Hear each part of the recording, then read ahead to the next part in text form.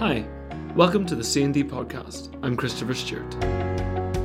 I spoke to Emma Bold, the Programme Partnership Project Manager at the Alzheimer's Society, to find out more about the Dementia Friends programme.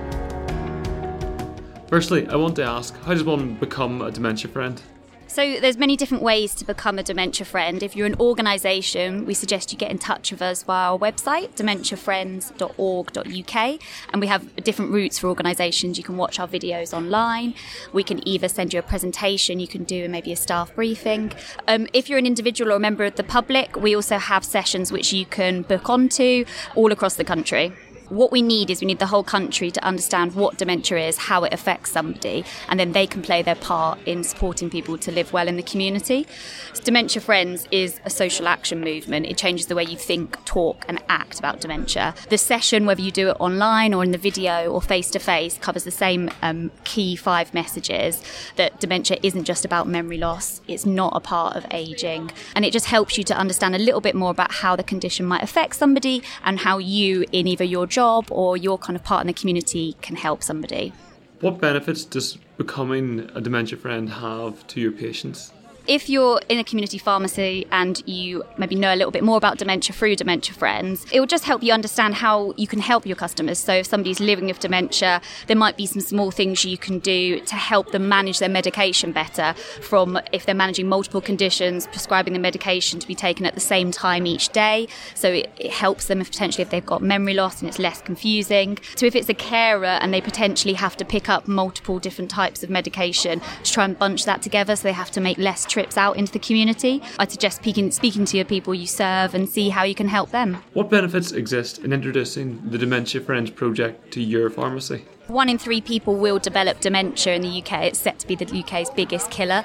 So a large proportion of your customers will be affected by dementia, either living or they might be caring for somebody.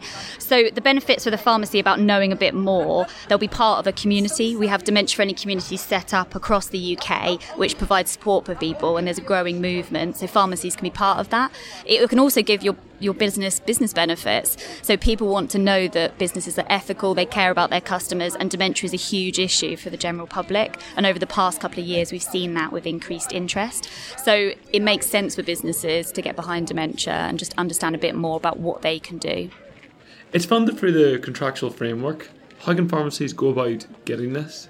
Firstly, you have to do Dementia Friends, so come visit the Dementia Friends website, create an account for your pharmacy, and then there'll be instructions on how you can watch the videos and become a Dementia Friend. Then once you've done that, you get in touch with the Quality Payment Scheme as part of the Community Pharmacy contractual framework. So you basically just get in touch with them, show them that you've done Dementia Friends, and then there's 5 points that are claimed at 2 different review points, which then you can equate to your payment. It's about 80% of your staff have to undergo the training, is that correct? So what we'd suggest is if you have an induction process, put it as part of that. So then all new staff joining your organisation will be Dementia Friends. And it's something which is really easy. You don't have to have all of your staff in the same place at the same time. You can get people to watch the videos in their own time later on and log on at a different point, which is easier for them. And we've also got support across the country that maybe if you have new people joining, we can have somebody to come in, or they can join a public session as well. Do you have any other tips or advice you can offer pharmacies to help patients living with dementia? As patients and their carers, often their first protocol and the first people they will see will be those working in the community pharmacy. A really, really small thing which people with dementia have told us really helps them. Every health professional they encounter asks them what medication you're on, what's the dosage. So see if you can maybe print out a sheet of what medication they're on for all the different types of the conditions they're managing. That's a really simple thing which then if people ask what medication are you on, they can refer to that and they don't have to worry about remembering that information. Other things like signposting to living aids like pill boxes, technology which can help you remind you to take your medication. And I think the big thing as well, community pharmacies are in the community. Often people living with dementia might only interact with limited people and maybe their doctor quite infrequently. They will have to go to their pharmacy weekly, if not monthly. So they've got a really, really strong relationship. So signpost to further support, signpost to worried about your memory leaflets, to help people get a diagnosis, signpost to Alzheimer's Society's local services, and make sure people get support in their community. Obviously, this is a difficult thing for pharmacy staff to talk about. If you're having a regular conversation with a patient in the pharmacy, what do you do if you suspect they have a memory loss or have signs which might lead you to believe that they potentially have dementia? So I think that it's crucial that those outreach services do build in checkpoints to make sure that every so often they speak to the person living with dementia or a carer, and if they don't have a carer, make sure that they go back to the GP to make sure the medication is suitable. Those outreach services are incredibly convenient for some people with dementia. It means that they don't have to make a journey out to collect their medication. So think about ways in which the outreach service can bring further services to the person with dementia. Can they bring information to them? That's a kind of crucial link that somebody's coming to their home, and potentially that could be signposting them to further support or advice which they weren't aware of. Should people signpost their pharmacy to let the public know that they are dementia friendly?